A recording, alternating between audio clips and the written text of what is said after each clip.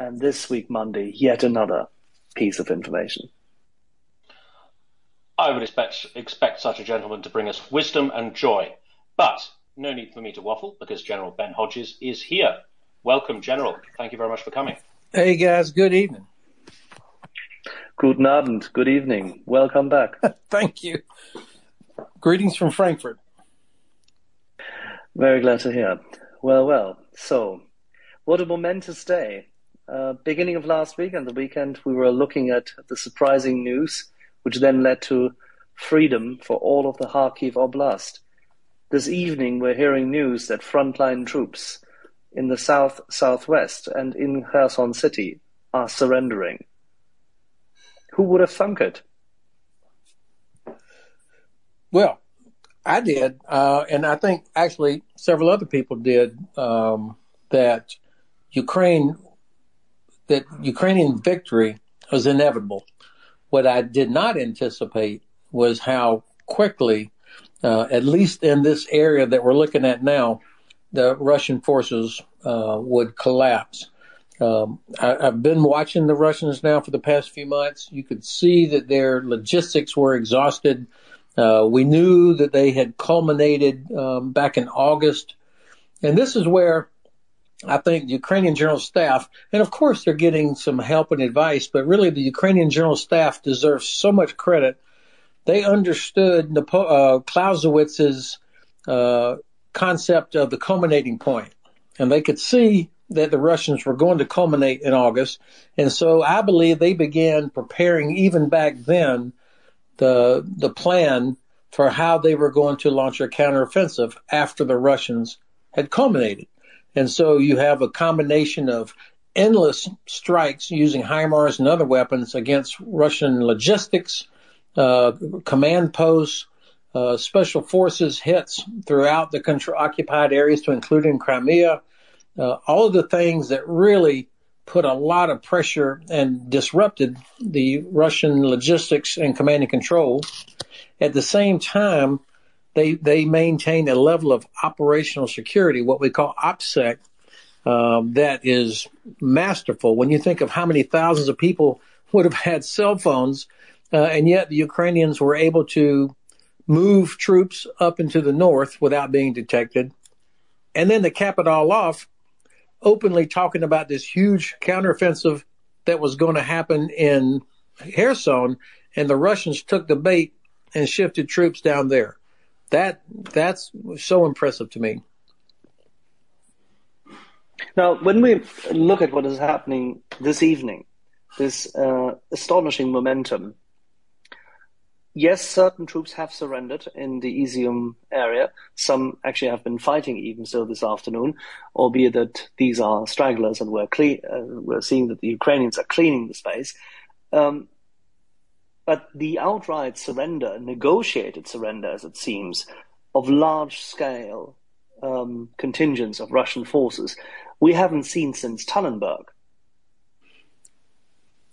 Well, I don't know about that. I mean, there were, during the Second World War, there were huge captures of troops. But what really matters here is that if we see what looks to be large numbers of Russians surrendering or leaving the battlefield, abandoning equipment, I mean, it really could have a cascading effect. Remember, of course, and many of the participants tonight know that the vast majority of Russian soldiers that are doing the fighting and the dying are not kids from Moscow or St. Petersburg. They're out from the hinterlands. And perhaps, their resolve to stick around in such a bad situation will not be that great, particularly in the absence of inspirational leadership and a chance that they might win. So I think there is something there. We just have to be careful that we don't start planning the victory parade yet. There's still a lot of hard fighting to go. I think that is certainly true. I mean, just like the Ukrainian General Staff will have to take this very carefully and cautiously if the enemy gets a vote. Yesterday we saw that Russian armed forces were still in the north, meaning from essentially the Oskil reservoir passing through Svatove and then Starobilsk. I mean, names which other people remember from the Second World War. But they've been passing through en route to, hopefully, from their perspective, reinforcing the Donbass. But on the other hand, Ukrainian troops are now capturing these areas. We understand that this evening they have closed in on Kremina. They're closing the salient. There's no escaping for the troops to the west of that line, the Russian troops, that is. How do you see the approach, this massive forward momentum of the Ukrainian armed forces in the north and towards the Donbass? Well, I think there's 2 or 3 things for us to watch. It looks to me, like all of us are looking at the various maps that are out there, people trying to figure out what's going on. You can sort of see everything moving towards Crimea. And the idea that they could encircle large numbers of Russian troops and equipment, bring about surrender or their destruction, and then you get close enough to Crimean Peninsula with long-range rockets capability. Now you're talking about daily rocket strikes on airfields and seaport of Sevastopol and other Russian military facilities on the Crimean Peninsula. In my view, once that starts, then it's just a matter of time. Crimea becomes untenable. So almost in a way, kind of like warfare back in the 18th, 17th century, siege warfare, where it's all about moving the big guns close enough to knock down the castle walls or the walls of the fortification.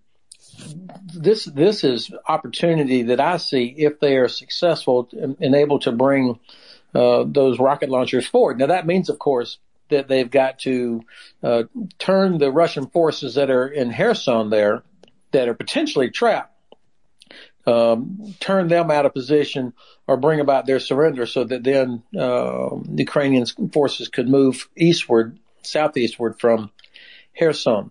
The other thing that we've got to be watching, of course, is Ukrainian logistics. I'm going to go out on a limb and say that the Ukrainian General Staff, which has done such an excellent job getting us to where we are now, they will have anticipated both the possibility of failure but also the possibility of success, and that they would have been shepherding fuel and ammunition and other things necessary to maintain the momentum of this attack if it's successful, and it looks like it is now. We had another question in any event, which was leading to the same thing. If you could just separate, I mean, you highlighted already that this is all driving towards Crimea, that when Crimea gets in range, and essentially with this operational range Ukraine then has, with its various long-range missiles, whatever system, I mean, there's one which you and I would prefer, I presume, but nevertheless, whatever they have, that they can threaten Sevastopol and therefore deny the space and deny the Russians controlling Crimea, that by that time, Russia will have to make a decision as to how to leave Crimea, not where, not if to leave. That's correct. I think the prize is Crimea. And President Zelensky said this war started with Crimea and it's going to end with Crimea. And, you know, the end state, the objective is total restoration of Ukrainian sovereignty to include Crimea. So if the Ukrainians are able to begin hitting targets all over Crimea, Sevastopol, obviously, but there, as you know, there are several air bases and other military installations there. Once they start hitting those with rockets every day, then I do believe it's just a matter of time, because the Russians are unable to stop. They can't knock down these HIMARS and other rockets that are coming in. So, and then there is a decision point for the Russians. I mean, what do they do? And we just have to make sure that we, the West, that we don't give in to pressure to somehow settle for some sort of negotiated settlement, especially if we're that close. We got to see this through to the end. I think this is the key element, and Peter Doran had just highlighted it whilst you were coming back up. That I think both our first segments, when we had the pleasure of having you on our space, you highlighted what the target outcome was, and you also said that towards the end of August, one would have to expect, and you would envisage Ukraine going on the offensive. Now, end of August, beginning of September, who cares? You called it, and you projected what potential outcomes there might be. It seems evident that Ukraine is going to win this in the battlefield. Yes, that's what I believe for sure. How would you think that they are going to go about it? I mean, they seem to be very, very adept at exploiting opportunities which present themselves. The logistics on the Russian side fail. They react slowly to moves on the Ukrainian side, and they don't seem to be able to anticipate what the Ukrainians are capable of. What would you think are good next steps? So, of course, what I'm reporting or saying is based on looking at open source, not being there on the ground. So I could be wrong in some of my assessment, for sure. But what we see is a Ukrainian armed forces that have been disciplined, patient, methodical almost, to create the opportunities that they're exploiting now. And I think the continued delivery of ammunition and capabilities by the United States and other allies and supporters, 50 nations met this past week at Ramstein, has given Ukraine the confidence that they can sustain what they're doing, that they can keep it up. And what you don't see is big attacks, frontal attacks going into the teeth of Russian defenses, but instead they're doing things using their HIMARS and other rocket launchers very cleverly to knock out ammunition stockpiles, command and control nodes, headquarters, and the lines of communication. So at that point, then the frontline combat troops of the Russian forces, they don't have any food, they don't have any water, they don't have any medical care, they don't have ammunition, and their artillery support is drying up. That's how you defeat a large conventional artillery army like the Russians. The largesse of the large Russian army seems to be limited when it comes to real trucking capacity. We were told over the past weeks that they had replaced in certain areas the delivery by rail already in the north from Belgorod Oblast into Izium, for example, and that they had run trucks and trucks and trucks. But it seems that these supplies have not been sufficient, and many trucks have been stuck by supporting troops to be relocated when they thinned out their front lines in Donbass in order to then resupply Kherson. It seems from the outside, I have not been on general staff. That is a privilege which definitely, fortunately, was denied because I would not have been capable, I'm sure. But you've seen these kind of theaters. How do you rate the Russian strategies and their general staff vis-a-vis the Ukrainians? Well, look, transport is the most important of all the logistical functions, because without transportation, it doesn't matter all the stuff you have or what you have. And never in my life have I been in a place where I had enough trucks, whether it was in Iraq or Afghanistan or any other place. You always want more transport. And the Russian logistical system right now is being asked to do something that it was never designed to do. It was designed for, and what they practiced was big, long movements inside the Russian Federation on their own rail lines, not trying to support long-term sustained land combat operations outside of Russia. But that's exactly what it's having to do. They've lost, we know, over 1,000 trucks in the first 6 months. So that's 1,000 trucks and probably 1,000 drivers. And not just any truck can carry ammunition or pull heavy equipment. It's certain types of trucks. And so the destruction or reutilization of these trucks has significantly reduced the ability of Russia to keep up their artillery fire. Remember, it was just a month ago. People were wringing their hands. Oh my God, they're firing 60,000 rounds a day. They're killing hundreds of Ukrainian troops. That's not happening anymore. It's not to that extent. And every time one of these ammunition storage points goes up in smoke, the Russians end up having to move it further back on the rail line, which adds to the burden of the truck fleet. So the Ukrainians were very smart to go after that. They understand that's how the Russian logistical system is set up. Now, with the degradation, sorry, Tim, one sec. With the degradation of their supply lines at this point in time, do you consider it likely, from your perspective and with your background in logistics, do you consider it likely that they will run out of more and more items very, very quickly in different frontline areas? And would that be a cascading effect of their demise, which brings them to their demise? Well, of course, I can't.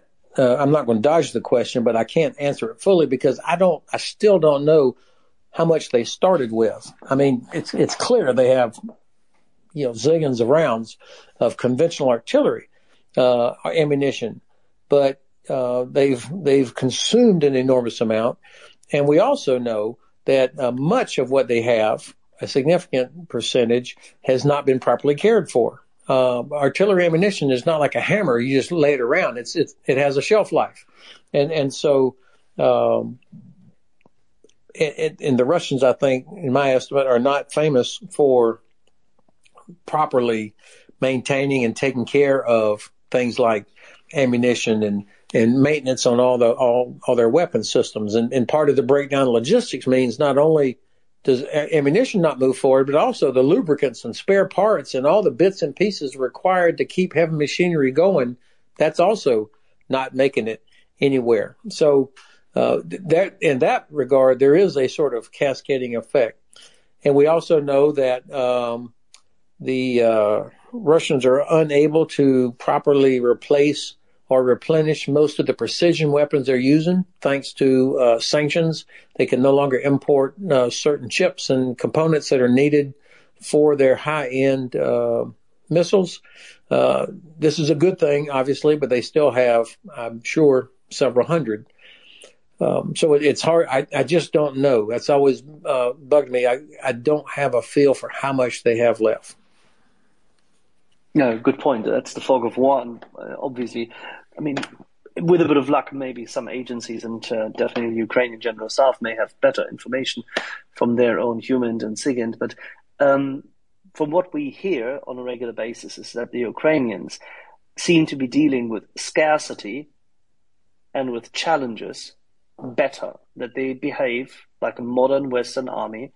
They're very careful, they're very methodic, and they prepare their logistics. So, for example, the follow-on troops in Kharkiv Oblast were perfectly positioned to take care of what could then be an advance by the other brigades. Textbook. I don't know how to put it better. They have gobbled up Western doctrine and modern warfare within the last 8 years to an extent which is outright astonishing. Well, look, I think it's also important to note that, and I don't disagree with anything you said, the Ukrainians have taken advantage of things that are already in their favor. Their rear area is totally secure. I mean, there are millions of Ukrainians in their rear, so they're able to move there and not worry about partisan attacks or Russian special forces or anything like that disrupting their supply lines, other than the occasional Russian rocket. The Russian Air Force has been not completely removed from this war, but I mean, other than launching missiles from over their own Russian airspace or Belarusian airspace, they're not doing anything. I mean, if the Russian Air Force was in the fight, it'd be much more difficult. That's the Ukrainians have helped create that set of circumstances, whereas the Russians, their rear area is inside occupied territory, and they're having to deal with partisans, special forces, and so on. Another thing that has surprised me is how incapable the Russians are of doing what we call dynamic targeting. I mean, they can hit cities and railway stations that are known points, but you just don't hear too many reports about them hitting convoys bringing equipment from Poland, for example, into Ukraine, or being able to hit trains carrying equipment on the move. They just don't seem to have that ability. And so the Ukrainians have been able to exploit that as well. Yeah. If you allow me to switch gears a little bit, we've had this discussion earlier today on the space and with other parties as well. It seems to me that, it seems to definitely also to our founder and Canadian officer, Yehuda, that this is the time where the West really needs to step up and support that success with more weapons so that they can press on the advantage, right? Yeah, the worst thing in the world right now would be for any of the 50 nations that are supporting Ukraine to say, come on, we need to give Putin an off-ramp, give him a chance to escape, let him, let's stop this. I saw where President Ilves on Twitter said that he's hearing in some European capitals, come on, hasn't Ukraine humiliated Putin enough? I mean, these are people that absolutely, President Ilves is not saying that obviously, but he's irritated and frustrated that there are people in some European capitals that are saying, hasn't Putin been humiliated enough? These kind of idiots have zero understanding of the Russians, of the Kremlin, of what the Russians intend to do. And so we have got to make sure that we stick together and that we that we help the Ukrainians keep their foot on the neck of the Russians. Do not give them a chance to rebuild, reorganize, reconstitute. This was a mistake I think we contributed to back in March, once the Russians began to withdraw from Kyiv and they realized they were not going to make it, and they started pulling everybody back and they started moving troops around towards the Donbass. Remember oh, yeah. All right. There was a period of about 4 weeks where they were trying to unscrew themselves. That's when, if we had been providing Ukraine long-range capabilities then, could have been smashing these units while they were still trying to get reorganized. Instead, they were allowed to reorganize and then launch the next phase in the eastern part of Ukraine. We caused the Ukrainians, or did not give the Ukrainians the ability to take advantage of that opportunity. Cannot do that again. We have got to finish this. Yeah, I fully subscribe to the same view. I understand, Tim, you had a question as well. I did, yeah. I just wanted your thoughts, General, on the on Russian capabilities around regroup and counterattack. I mean, do you think they're capable of doing anything realistic to turn any tide anywhere at this point? I'm not seeing it. In order to do that, they would have to have fixed quite a few problems that I think are baked into the culture of this very corrupt Ministry of Defense and military. I mean, they have a lot of expensive quality equipment. They have a lot of people, but I have not seen. I'm trying to think if I've seen a single example in the last 6 months of Russian forces fighting, conducting what we would call a joint operation, where you had the Air Force in support of ground maneuver, or that there was any sort of coordination between the services. The Navy has done zero to help ground forces, and they've also, to my surprise, I overestimated. I don't think there's been a single actual amphibious operation anywhere along the Black Sea coast. I think there was one sort of small one in Azov coast, but you've got total control of the Black Sea. You've got thousands of naval infantry, and I had expected that they would be launching amphibious operations all along the Black Sea coast, bypassing Ukrainian defenders, etc. Zero.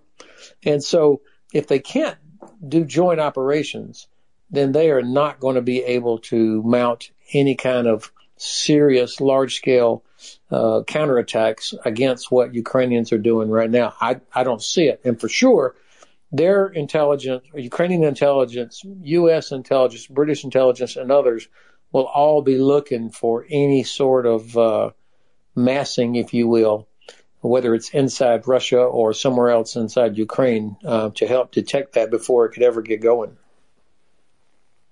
It's interesting to see that in this regard, I mean, my favorite tool in battle, the Air Force, on the Russian side, is so ineffective and so incompetent, has so many maintenance failures, such a lack of training amongst their pilots, they are not playing a role at all. And today we see Su-25 going down due to pilot error.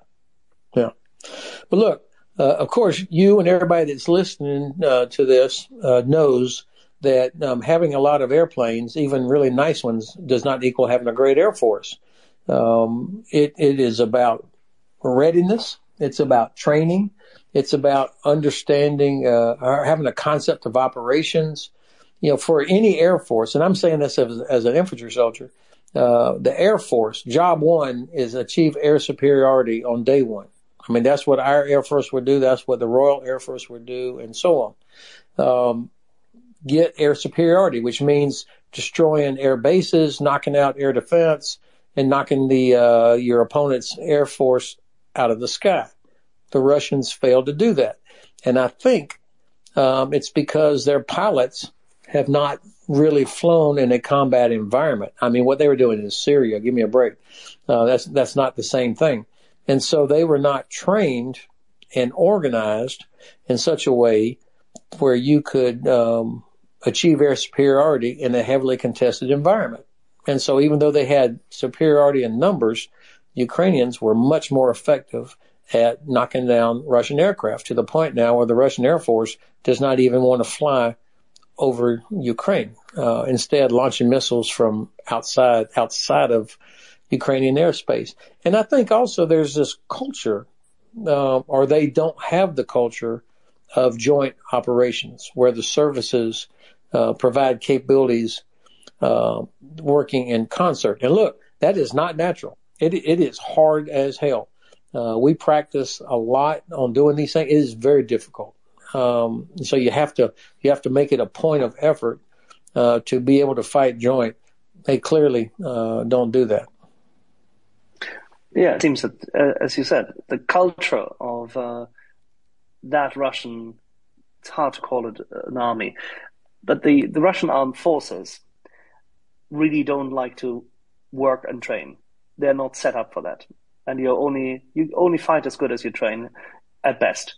So they are a failure in that regard. We've seen, by the way, some funny little anecdote, which we've heard from our Ukrainian friends, is that they're making use of the German Gepards even as mobile air defense and killing off, say, the very few intruding Russian Air Force components, especially the helicopters, who are supposed to hold them up if and when our Ukrainian friends are advancing. So even the Gepards are quite useful now. They're finally in their original habitat.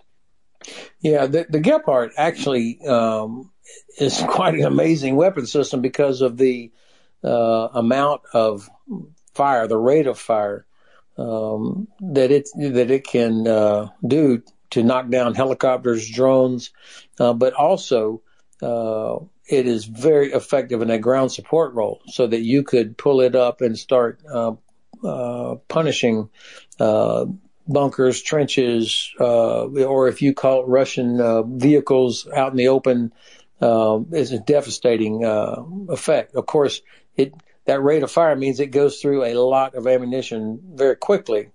So, but that's a logistical problem. The effectiveness of the weapon system is undoubted. But it's interesting, isn't it, that Ramstein 1 showed us that many people were quite hesitant to provide sensible weapon systems. We were all wondering as to why does it have to be the Gepards provided by the Germans? Why can't it be at least the Leopard 1s as recce tanks? Why can't they give some Leopard 2s? Well, or the Marders, but at least those Gepards got wrangled out of them. And it seems that in the northern advance towards the Oskil Reservoir, those have made a significant difference. So I think so. Yeah, I would agree. So how would you see the opportunity? We've heard earlier today, shifting gears briefly, before we go to the many hands we have up, and I hope you have a little bit of time for the questions. How do we see it now that Ms. Lambrecht, the German Minister of Defense, has now come out with yet another statement that she really doesn't want battle tanks to be released even, not delivered, not even released for third-party export? How does that fit together? Yeah, I'm a little confused by this. I think that there's political components of this, and then there's readiness components of the German Bundeswehr. They're still recovering from probably 15 years of political decisions that put them in the situation where they are, where they don't have. They're not at the level of readiness that you would expect from the great German Bundeswehr.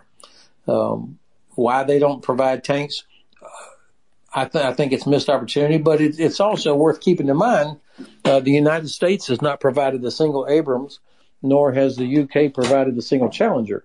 So I don't know that it's useful, and I'm not defending it, but the fact that Germany doesn't provide Leopard is not unique in and of itself. There's so many other things that I think that Germany could be providing. So I don't spend time worrying about Leopards.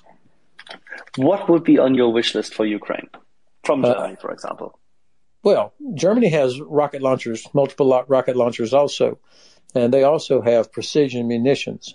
So this to me is the number one thing that the Ukrainians need more. To continue to provide them the ability to reach out and touch logistics sites, headquarters, air defense systems, the way that they've been doing.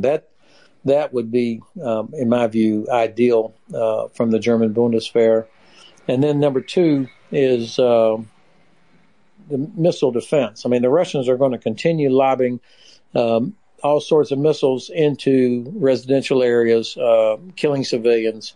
And so until we can eliminate the places from which they're shooting, we've got to continue to help Ukraine protect their civilians from getting murdered by Russians. So missile defense system would be number two on my list. So more Mars, IRIS-Ts, more work for Diehl and Hensoldt. Okay. Well, we have more questions for you. If you don't mind, I would start with Peter Doran, and then we'll work our way through Craig and John Howard and end with our friend M. Peter. Thank you, Axel. Ben, it's good to see you on the space here. Axel, I just have a quick comment on leadership and then a quick follow-up for Ben on his perspective. Ben, good to see you here. Ben, something I've learned from your example over many years is that you are extremely open and honest when you were wrong or you made a mistake, and you're equally humble and quiet about the 1,001 times that you were right. So I know that you're not one to toot your own horn about being correct, but I can tell you, folks on this space remember when you were here in May and you nailed it. You called it. You said, this is my perspective. This is how I think things are going to turn out. And to be fair, there's a lot of opinions on this war that are flying around the internet. I have not known anyone to be more accurate than you in predicting how things were going and explaining why they were happening that way. So well done, Ben. Thank you, sir. Well, Peter, thank you. But there's also a lot of times where I was wrong. I've had a lot of practice on that too. Fair enough. Here's my question. You have been very accurate in saying, look, I'm not going to second guess the generalship of the Ukrainians. They're doing a great job. I'm just going to observe here. But if you were in a position of being a commander of forces, what signs and indicators would you be looking for to see if and when the Russians were trying to reconstitute some kind of battle line? There's been talk that maybe they might fall back and try and create some sort of new defensive line. What signs and indicators on the either battlefield side or the political side would you be looking forward to see to get a sense of how the Russians are going to respond to what is very obviously a significant defeat on their part? And again, Ben, thank you. Yeah, Peter, thank you. So, of course, the commander's looking at what's in front of him, but he's also got to be looking at real deep. If there was going to be a counterattack of some sort, that would be forming up much further to the rear. So I'd be looking for logistics buildups. I'd be listening to intercepted communications, and of course, you'd always be wary of deception. And I think I would imagine that the Ukrainian General Staff is doing just that. That they're not only counting noses of who's in front of them, but also there's something called order of battle. And every intelligence officer has a chart, an OB chart, order of battle, where it lists all the known units that are in an organization. So whether it's in the Western Military District or the 3rd Army or the 25th Division or whatever it is, from intelligence collection, from prisoners, etc., who's out there. And so you're trying to account for everybody. And that's the key, is accounting for, hey, where's this tank battalion? We can't find them.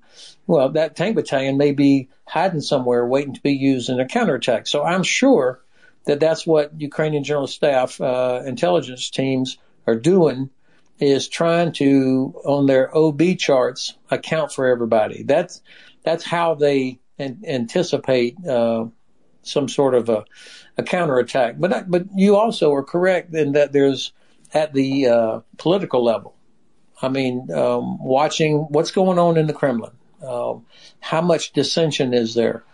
I can't believe that Shoigu and Gerasimov still have their jobs. So it's either because of total loyalty is being rewarded, or they don't have somebody better to replace them. But I imagine that Ukrainians, because they know all these guys, they know who everybody is. They're watching to see who moves up the food chain inside the Russian chain of command, and as indicators also. That's a very interesting point, which we've discussed a little earlier with Yehuda together, that essentially people are now waiting who meets the next window, because it cannot continue like this. Thousands of people taken prisoners of war, many thousand casualties. The indications which we heard from friends at the General Staff were significantly higher than what has been published as verified so far. Not many leaders have survived such a level of defeat.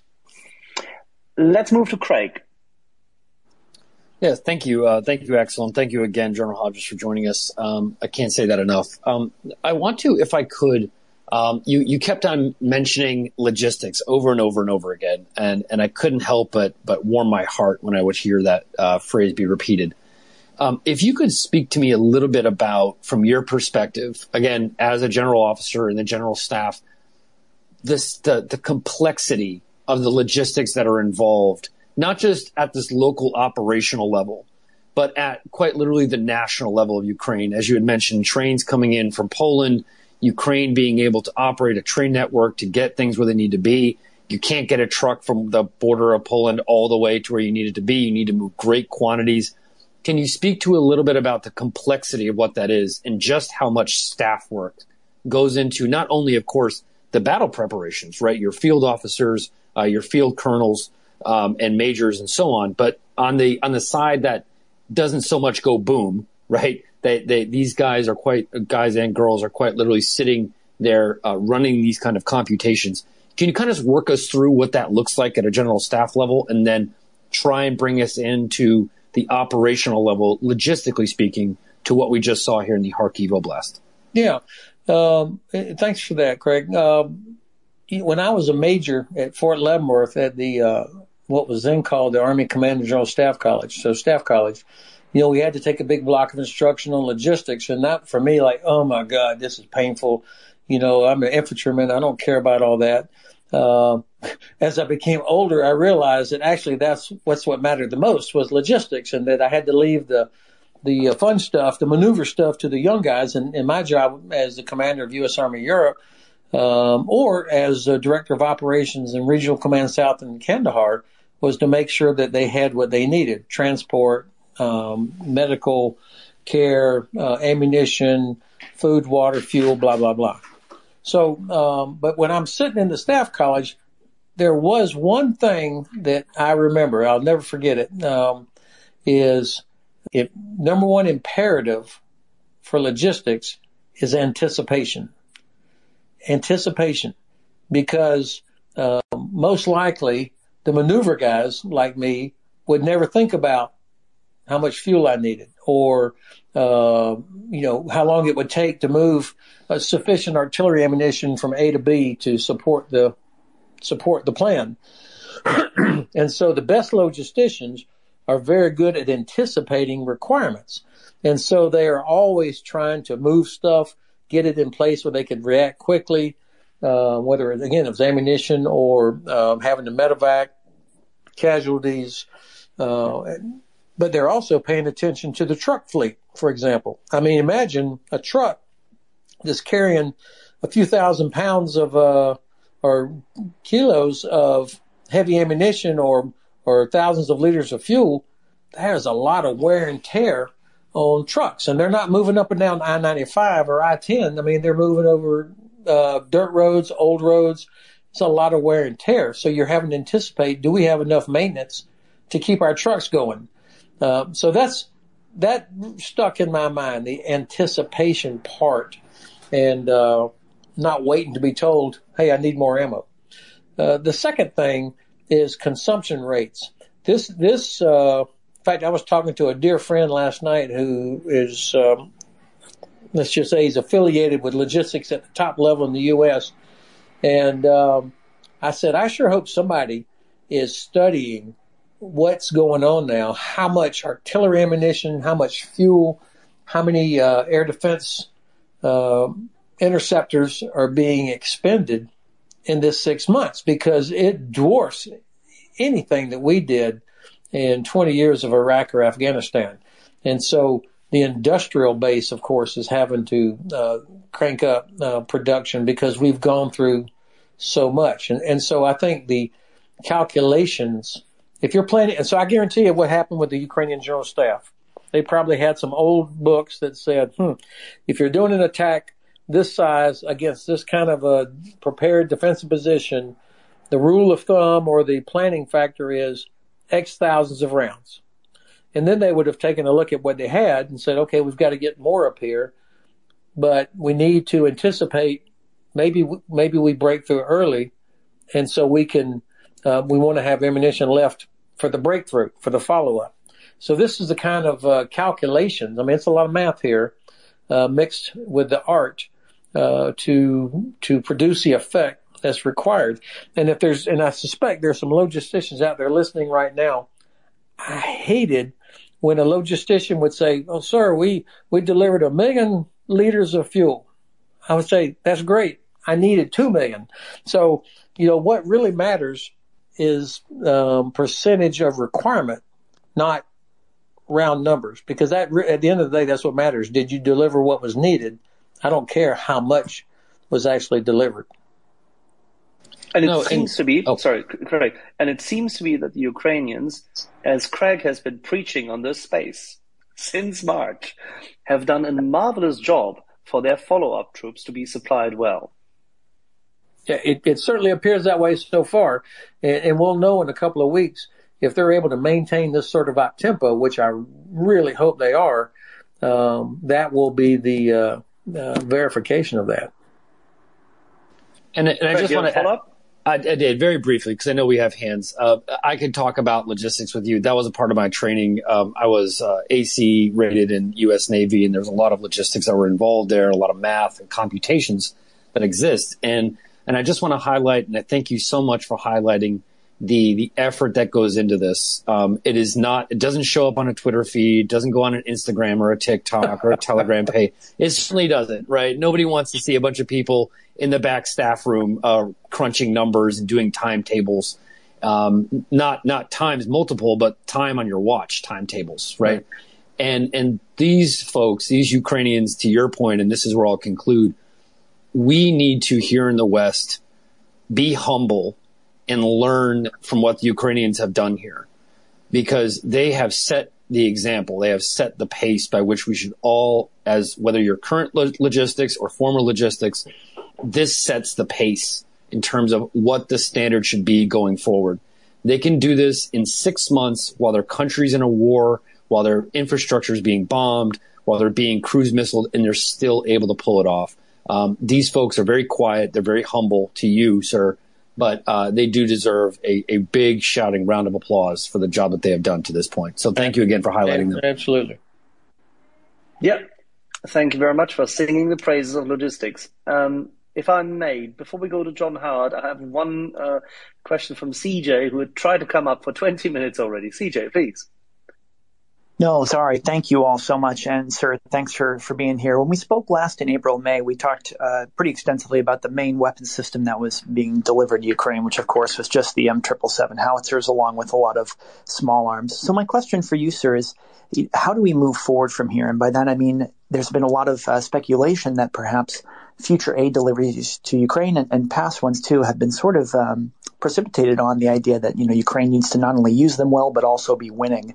To me, this doesn't necessarily seem like the best model, of course, because, especially in the early days of the war, the outcome wasn't necessarily that clear. And if you basically have to give weapons and gear and hope for a win, they might actually need more and more gear. So I wonder, how do we approach this and kind of move forward to a better solution in the future if a similar situation were to happen? Mm. So, CJ, you just reminded me of one thing about the last question, and then I'll come to that. It's interesting. There's so much stuff being provided, and this is a lot of pretty sophisticated equipment, whether we're talking about Gepards or 777s or HIMARS or all the other stuff, Caesar and Crabs and so on. Every one of those has hundreds of parts that are not compatible with other things. And so the more varied types of systems you have, the more difficult the logistics, because you've got to have maintenance, repair parts, et cetera, for all these different types of systems. So eventually, and this is where I imagine that the U.S. and other allies that are working with Ukraine for the long term, as part of an overall strategy for the Black Sea region, which will include more sophisticated military cooperation with Ukraine and others in the region, helping them to get down to a more streamlined, this is your tank, this is your howitzer, this is your truck, to reduce the maintenance and logistical challenges associated with that. Now, CJ, I apologize because I started thinking about parts. No, sir. So the model of providing aid that is basically based on Ukrainian victories, do you think this is an appropriate model for giving military aid, or how should it be framed? It should be framed on what is our desired strategic outcome. That's the only thing that should matter, is what do we want to happen? And of course, my only criticism of the administration is that they have, except for one time where Secretary Austin said it, then he was not allowed to say it again. He's to say, we want Ukraine to win, and we're going to make sure that Ukraine wins, and we're going to help them and give them everything they need to win. And that means, okay, if they need 45 HIMARS rocket launchers and 300 XYZ howitzers or whatever, that's what we're going to do, because it is our strategic interest that Ukraine is successful and that they win. That's what should drive it, not like, oh, they're doing good, let's give them more. Now, I'll be happy if some countries want to get in on the kill and say, all right, I'm less concerned about Russian retribution against me. If I give the Ukrainians something, fine, pile on. But that's not what should drive the support, in my view. Thank you very much. I would like to move on to John Howard from Britain. Thanks, Axel, and good evening, sir. Hey, John. From the perspective of regime survival, what, if any, upsides might exist for Putin in now declaring war? Could it, for example, enable him to pass responsibility for the failure of the operation back to the general staff rather than the direct ownership he's taken of it at the moment? Thank you. Yeah, that's a great question. I think that I'm not a Russian expert. I don't know I'm not a kremlinologist. But I think that most of the people there in the so-called inner circle and maybe the second and third rings, they know what's going on. And it wouldn't surprise me if the president of the Russian Federation decided to try and hang this on his Minister of Defense and Chief of Defense. And like I said earlier, I'm surprised they both are still in post, frankly. But I don't think it's going to be quite that simple as, okay, we're at war, and Russia's under attack. You can see some reports that have been coming out, some of the spin coming out of some of the Kremlin cheerleaders that, well, the only reason we haven't finished the job yet is because it's Russia against the whole world. I mean, it's Russia against all of NATO, and completely NATO supporting these knucklehead Ukrainians, and that's the only reason that we're losing.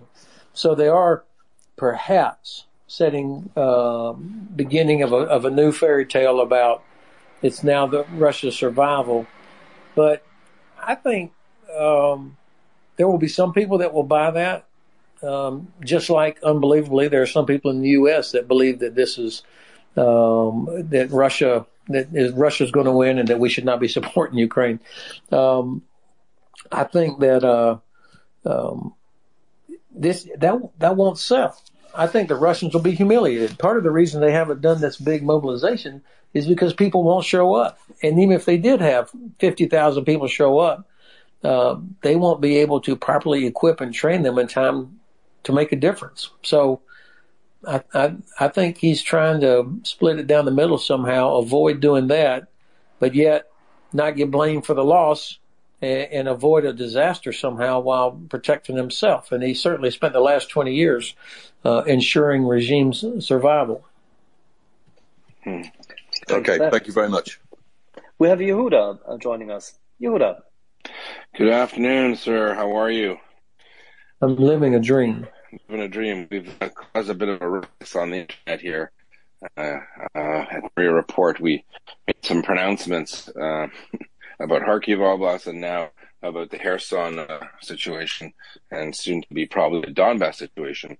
What can you say? People ask the question quite often. They say, how is this possible? How could so many gains be done so quickly for someone on your level? Isn't this where you want to be? Isn't this a sign of you've done all the planning right? Well, what's happening now is the culmination of months of hard work.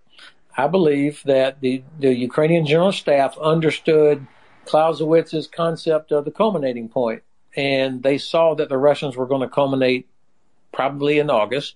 And so months ago, they began to work on the counteroffensive, which is why they had the courage to not take all the new equipment and new troops and push them into the line, but instead have them ready to launch, to be the fist, if you will, for this counteroffensive, and to get the necessary artillery ammunition and so on in place, ready to support it.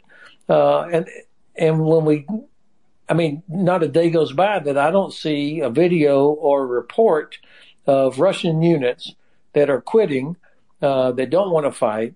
They're in terrible condition. You look at every video I've seen of any Russian position look like the morning after a rock concert. I mean, trash everywhere, personal kit lying on the ground, ammunition in the dirt. All of these are indicators of poorly disciplined, poorly trained units that are not focused on the fight. And or you look inside captured vehicles. It looks like a dumpster in there. And, every sergeant I was ever around would always pound us about, there's a load plan. There's a reason certain things go in a certain place inside a vehicle, not trash and personal gear lying all over the place, because you can't fight like that. And so all of these indicators tell me that the Russians were going to crack. And that's what it looks like. And of course, in the absence of leadership, real determined leadership, to help them realize what they need to be doing, it's even worse. And the Ukrainians have done a good job destroying commanders and command posts. Amazing. I don't want to indignify you with the question, but it does come out a lot on Russian Telegram and some strange ones. This is 4D chess. The Russian command has the Ukrainians exactly where they want them. they've allowed them to do this. Goodwill gestures. In a word or two. So, well, look, who's surprised that they would be trying to put the best possible spin on it? Because otherwise they're going to have to admit that they either were lied to or they lied all along about capabilities and what this was all about. One of the reasons I think I failed to appreciate how bad the Russians have performed was I did not realize, or I failed to realize, the depth of the corruption there. The false numbers. Say again? The depth of the rot. Yeah, rot. That's also a good word. That, when somebody reports we've got 900,000 troops, when probably maybe they had 600,000 warm bodies, and then quality control, quality assurance on maintenance, on new tires, on radio gear. I mean, there are so many stories of troops being issued rations that were expired before the doggone offensive started. I mean, this is all a reflection of corruption and lack of honest reporting. So this is the kind of stuff that causes units to fall apart during under this kind of pressure. General, question for you. If I could paint a brief picture, if we look at, possibly, and these are just rough numbers, let's possibly look at 10,000 Russians, 5 to 10,000 Russian PWs in Izium, in that salient. If we look at, 20,000 Russians on the west side of the Dnieper River who are apparently talking about negotiating a surrender with all their equipment intact. If we look at Donbass, we see this vital road, the P-66, going down from Izium straight into the rear of Severodonetsk, where there are about 4 or 5 mechanized rifle brigades facing Bakhmut, 1 artillery division, 1 artillery brigade, and they're all engaged, possibly fixed by Ukrainian forces on the Ukrainian side from Bakhmut into that area. And you could see these follow-on forces coming down from Izium perhaps into Severodonetsk and cutting them off. If you see all of this and then you hear a Russian general stand up at a Security Council meeting yesterday and say, "You've lost this for us, Vladimir Vladimirovich," and then you hear councils going cuckoo, and then you hear Putin apparently is off to his mansion and he's not in a good mood. I don't want to put you on the spot, but could this be the end of a war in a week? I mean, well, no, as much as I wish it was, it's not going to end that fast. But I think, the famous quote from Hemingway and his novel "A Sun Also Rises," where one guy asks the other guy, "How'd you go bankrupt?" And he says, "Slowly at first, and then suddenly." I mean, I think that's kind of what is happening, could happen, that all of a sudden, because of the rot on the inside, and if you've got an institution that's so corrupt, people are not going to go out on a limb to protect each other. I think there'll be more people falling out of windows, or trying to get out of there. It's going to be interesting to watch, but I'm reluctant to predict such a rapid fall like that. I'm going to stick with back to the 23 February line by the end of this year, and Crimea early next year, and hope that it happens sooner. Thank you so much. I guess there's some other hands. Yep, Jim. General, thank you so much for everything you've done. As former commanding general of the U.S. Army in Europe, can you talk to another commanding general of the Ukrainian army, the second army of the world now? I think we can all agree. How far? I'm sure you know him. You encountered him in your professional duty. Can you speak to how General Zaluzhny embodies the fighting spirit and professionalism of the Ukrainian armed forces? Thank you.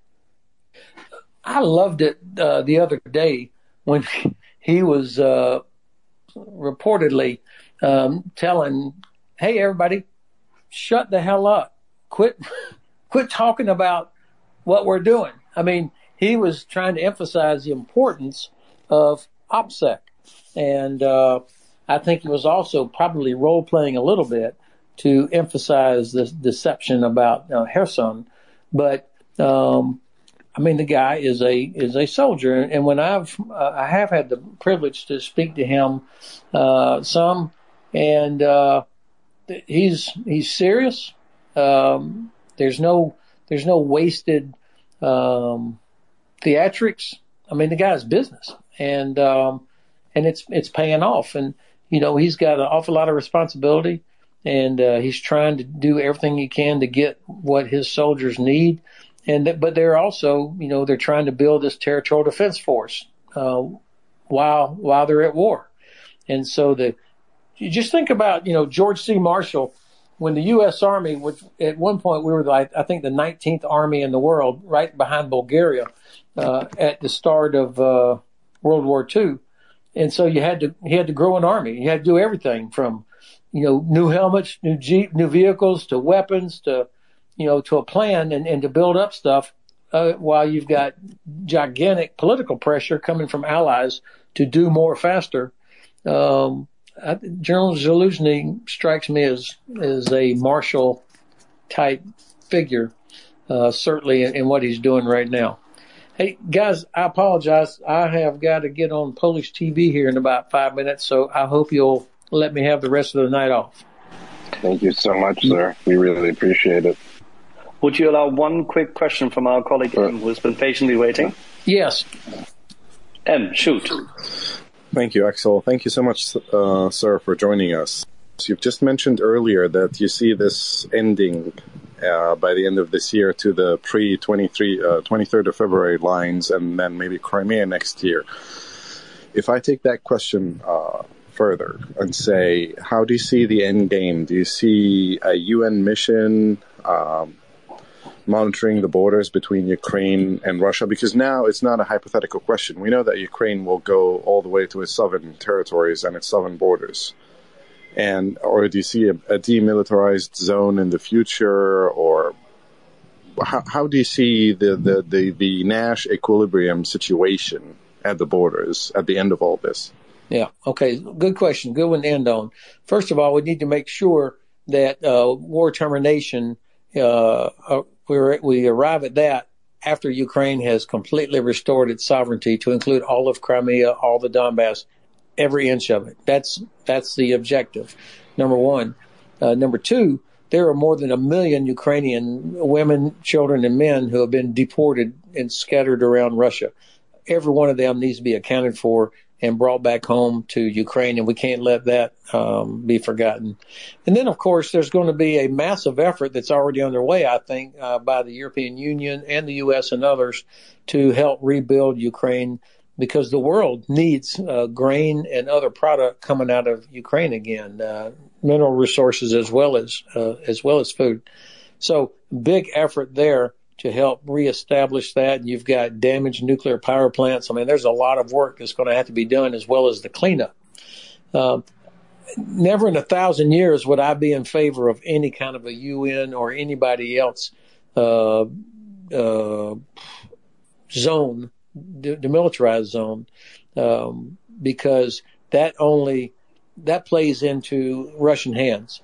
I think that I see the United States working closely with Ukraine and probably with other allies as part of a comprehensive Black Sea strategy, which is being required. If Senator Shaheen and Romney's legislation is passed into law, the U.S. government will have to develop a strategy for the Black Sea region. And that would be comprehensive in terms of economic development, and so on, but also military cooperation. I don't know this for a fact, but I think the U.S. is seriously considering a 3-star or 2-star headquarters like we had in Iraq and Afghanistan, specifically for the purpose of helping with this train, advise, assist, modernize, building up the institutions. I hope we do that as a part of an overall Black Sea strategy. But the Russians, they'll be lucky if Ukraine is content with, and they should be, securing their own borders. And that's one of the outcomes, is that Ukraine is capable of continuing to defend its own borders. And I'm going to make one other prediction. Belarus, Lukashenko is right now regretting that he is handcuffed to a corpse. There's a reason that we've seen no Belarusian troops coming into Ukraine. They would be slaughtered. I think they have 10 battle groups, BTGs, and they're worse than the Russian ones. So he's able to get by allowing the Russians to operate from Belarus, but he's smart enough not to send his own troops in there. And I think he's probably looking for an off-ramp of some sort if he can find it. Guys, thanks very much. Thank you. Thank you so much, sir.